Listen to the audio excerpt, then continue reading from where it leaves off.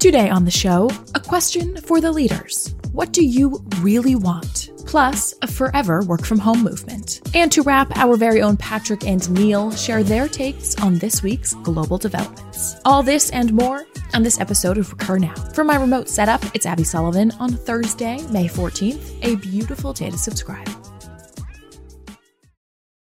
Up first, a look at your B2B SaaS index.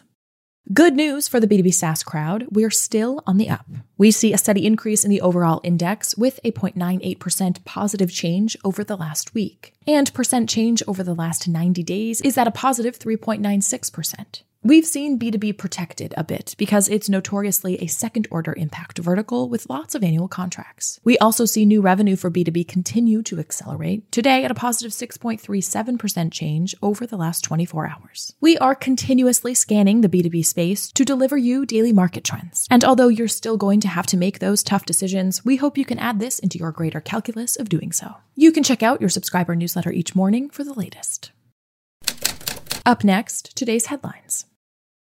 If you could go back in time, what advice would you give your former self? It's a question a lot of us ask, and oftentimes the answer is nothing. That there was always a purpose for the shitty times, that we had to really go through it to get through it. Colin Hewitt, CEO and founder of Float, the cash flow forecasting tool for small businesses, reminds us of this in an article he wrote on Medium. It's a good read for anyone, really, both personally and professionally, that has found themselves at a fork in the road. And I think the pandemic in and of itself has defined a fork for virtually all of us. So with it, Colin is finding an opportunity to pause and to answer questions like, do I still want this? Is this business taking me where I want to go? Can I still see a preferred future that is exciting and energizing? If I didn't have to do this, what else would I do? Because Colin says he's found the question of what do you really want to be one of the most difficult to answer. Colin nods to essays and talks and quotes he's been impressed by in this regard, but I'm just as moved by his take here. I'm choosing to look at this season as a massive opportunity to change and explore the patterns that I've fallen into and look for ways that these don't serve me anymore, he writes. I'm choosing not to watch the news every day or think about all the things that could go wrong. Instead, I'm trying to give as much time to break my normal patterns and do something different.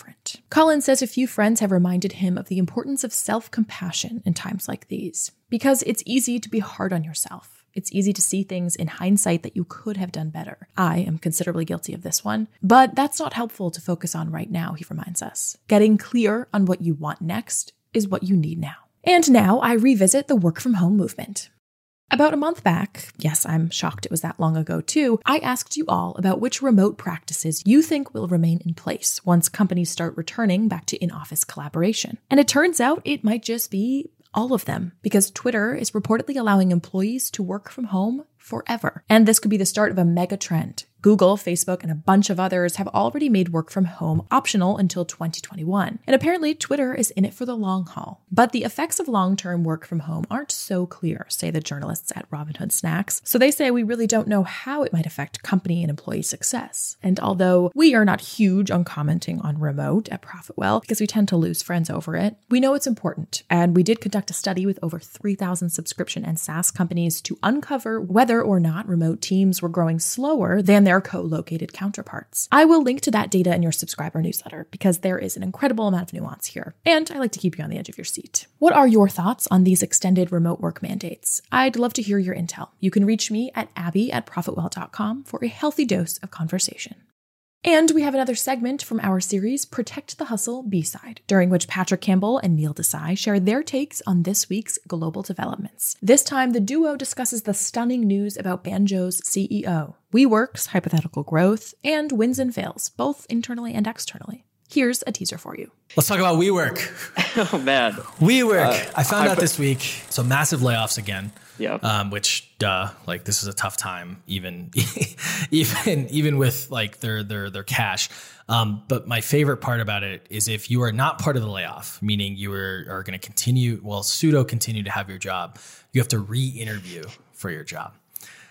Which at first glance, again, it's like, oh, this is ridiculous. But then I started thinking about it. And I was like, if I was a PE person trying to like save this burning fire of crap, like this probably makes sense, right? Like have a little speed bump, have a little reset, have just kind of like, hey, like it's the culture's shot already, right? And so it's one of those things in like rebuilding the culture, almost having like a complete reset on like, hey, got to re-interview. Although it's, I don't know, it's a little condescending. I can't imagine some of those interviews, but there's probably going to be, I mean, I would hope there's going to be some documentation and some like different standards and these types of things just to make sure that like people are coming out. But what do you think of that? Well, first, just logistically, like, is every level of management and employee interviewing, like, is the CEO re-interviewing the exec team and the exec team re-interviewing middle management? Like, just logistically, right? Like this that's interesting. I don't know. Is everyone re-interviewing, right? Like, what does that even look like? And so logistically, this seems like a nightmare. But hey, WeWork has bigger challenges to solve, right? I still crack up over that hypothetical EBITDA chart. That was that SoftBank deck. Yeah, the SoftBank deck for WeWork. And then, I've talked to some friends that have left WeWork recently and couldn't be happier. So, fingers crossed they figure their stuff out, because I think they play an important role in the ecosystem. But man, I am not jealous of the team over there right now.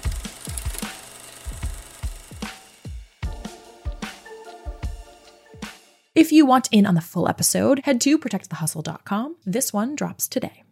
Today's featured user is Allo Moves, your at-home studio for your practice reimagined. Allo offers the best in online yoga, fitness, and meditation classes with thousands of videos from yogis and meditation experts to Pilates pros. This one excites me because you can actually be a beginner to get involved. Or if you want to perfect your existing routine, that's cool too. You can get a full studio experience at home with thousands of classes for body, mind, and spirit. Because we could all use a little more remote zen right now. That is a wrap on your May 14th news. We'll catch you right back here tomorrow with more. And remember, we're launching a weekly version of Recur Now, a newsletter with the best in each week's news. If you want in on that, reply to me at abby@profitwell.com and I will get you on the list. This has been a Recur Studios production, the fastest growing subscription network out there. If you find use for this show, subscribe for more like it at profitwell.com/recur.